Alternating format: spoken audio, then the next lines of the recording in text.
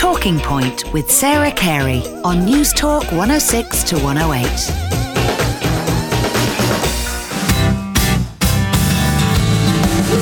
Father Iggy O'Donovan is an Augustinian priest. He grew up in the Glen of Aherlow in South Tipperary with his late parents, Anthony and Margaret, his 6 brothers and 3 sisters, including his twin sister, Phil.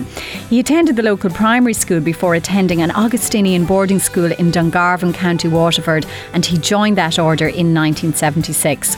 Iggy studied history and politics in UCD, the first in his family to go to college, and he developed there what he says are his radical roots. He's often been publicly critical of the Catholic Church, and last year he was moved from his parish in Drogheda to the Augustinian community in Limerick, where he currently lives. So these are Iggy O'Donovan's musical heirlooms. I was lucky to grow up, especially during the 1960s and into the early 70s, where there was a tremendous flowering of music. But I thought that Simon and Garfunkel's version of Bridge Over Troubled Waters was the greatest song that I can remember, really. That message in it of reaching out in a selfish world. Pure spirituality, magnificent song, magnificent lyrics, magnificent music, and that version by Simon and Garfunkel, that is the one I would pass on. They touched a chord which will live on forever, I think. When you're weary, feeling small, when tears are in your eyes, I will dry them all.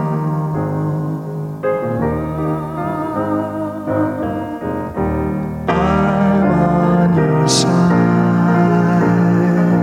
Oh, when times get rough and friends just can't be found, like a bridge over troubled water, I will lay me down.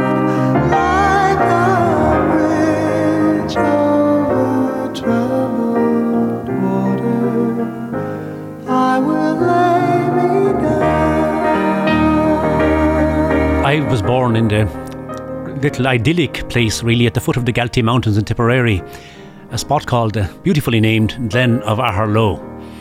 And my father there, Anthony, had a small farm, sheep and cattle, at the foot of the Galtees.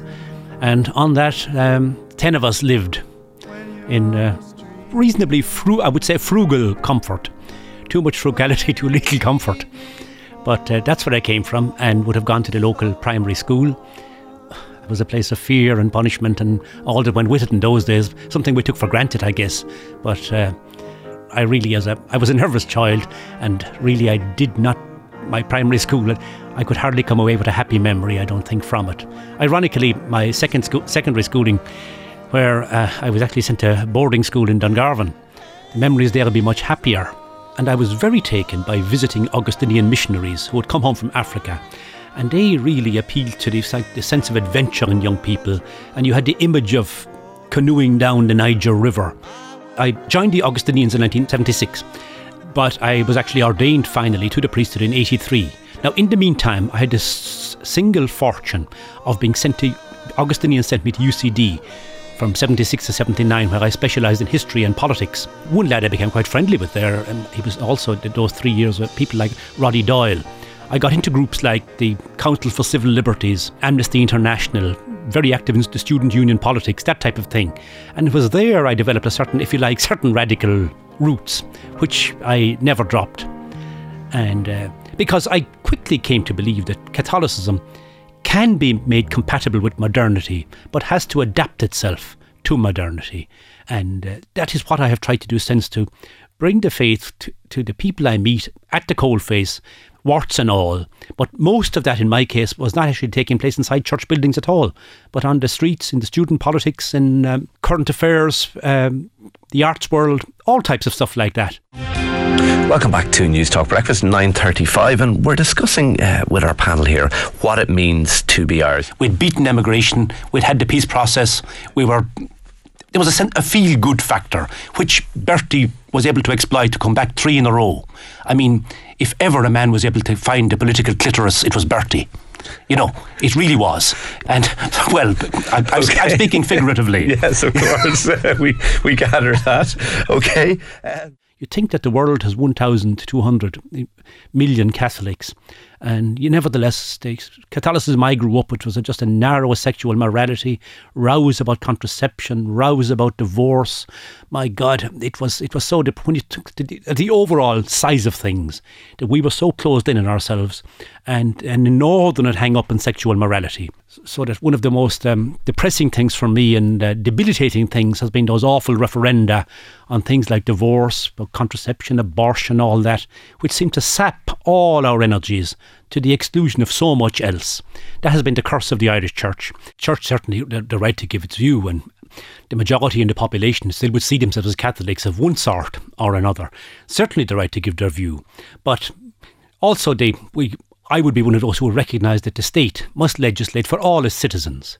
Now, we who are Catholics and who profess the Catholic faith can continue to live as Catholics.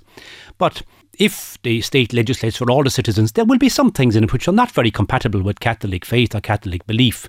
But I can still hold all my beliefs and so forth while respecting equally other citizens who don't hold my beliefs, but hold them equally deeply.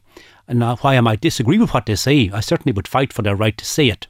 To Drogheda in County Louth, Father Iggy O'Donovan, a very popular priest in that part of the world, gave his final sermon yesterday before beginning what's described as a year-long sabbatical in Limerick. Speaking during the Mass yesterday... Shall we say I'm playing on I'm on a smaller playing pitch now, so maybe there's less scope for mischief, as some people might see it, though I never saw myself as a mischievous person.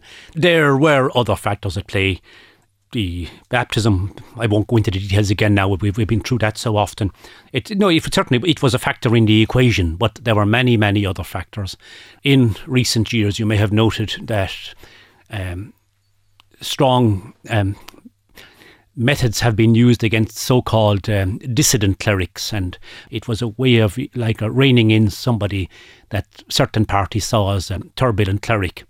And though I would always see myself as an Orthodox Catholic who simply believes that Catholicism can be adapted and can be reconciled with modernity.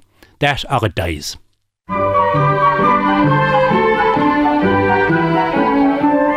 How much is that doggy in the window? The one with the waggly tail. When I grew up in Aherlow, there was what they called Radio Éireann, one channel.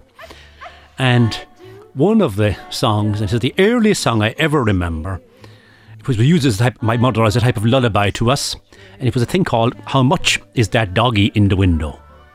Now, when I think of my childhood days in music, that is my earliest memory. I think there was a recording by somebody called Patty Page. It's a childish, funny little thing, but it does bring me that happy memory, and I haven't ever been gifted with music, but that's the earliest thing I remember musically. How much is that doggy in the window? The one with the waggly tail.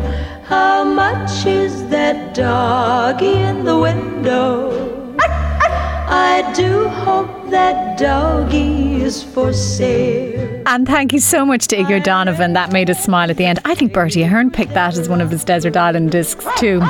So listen, that's it for today. A few quick texts. Clear and balanced points made by David Langwallner, says Deirdre Conroy. It's not a Fine Gael issue. And Phil says, are we seriously expected to believe that the Garda going back over 40 years was done without the prior knowledge of all the governments that were in power at the time? Now, we've no show next week as there's a rugby match on, and the following week, April 11th, we'll be broadcasting from Kilcooley's Country House in Ballybunion for the Women in Media Conference. Join us for that. Thanks to Aoife Gillivan, who produced, Alan Regan researched and was on sound, and thank you for listening. Thanks for listening to this News Talk 106 to 108 podcast. To download other programmes or for more information, go to newstalk.ie.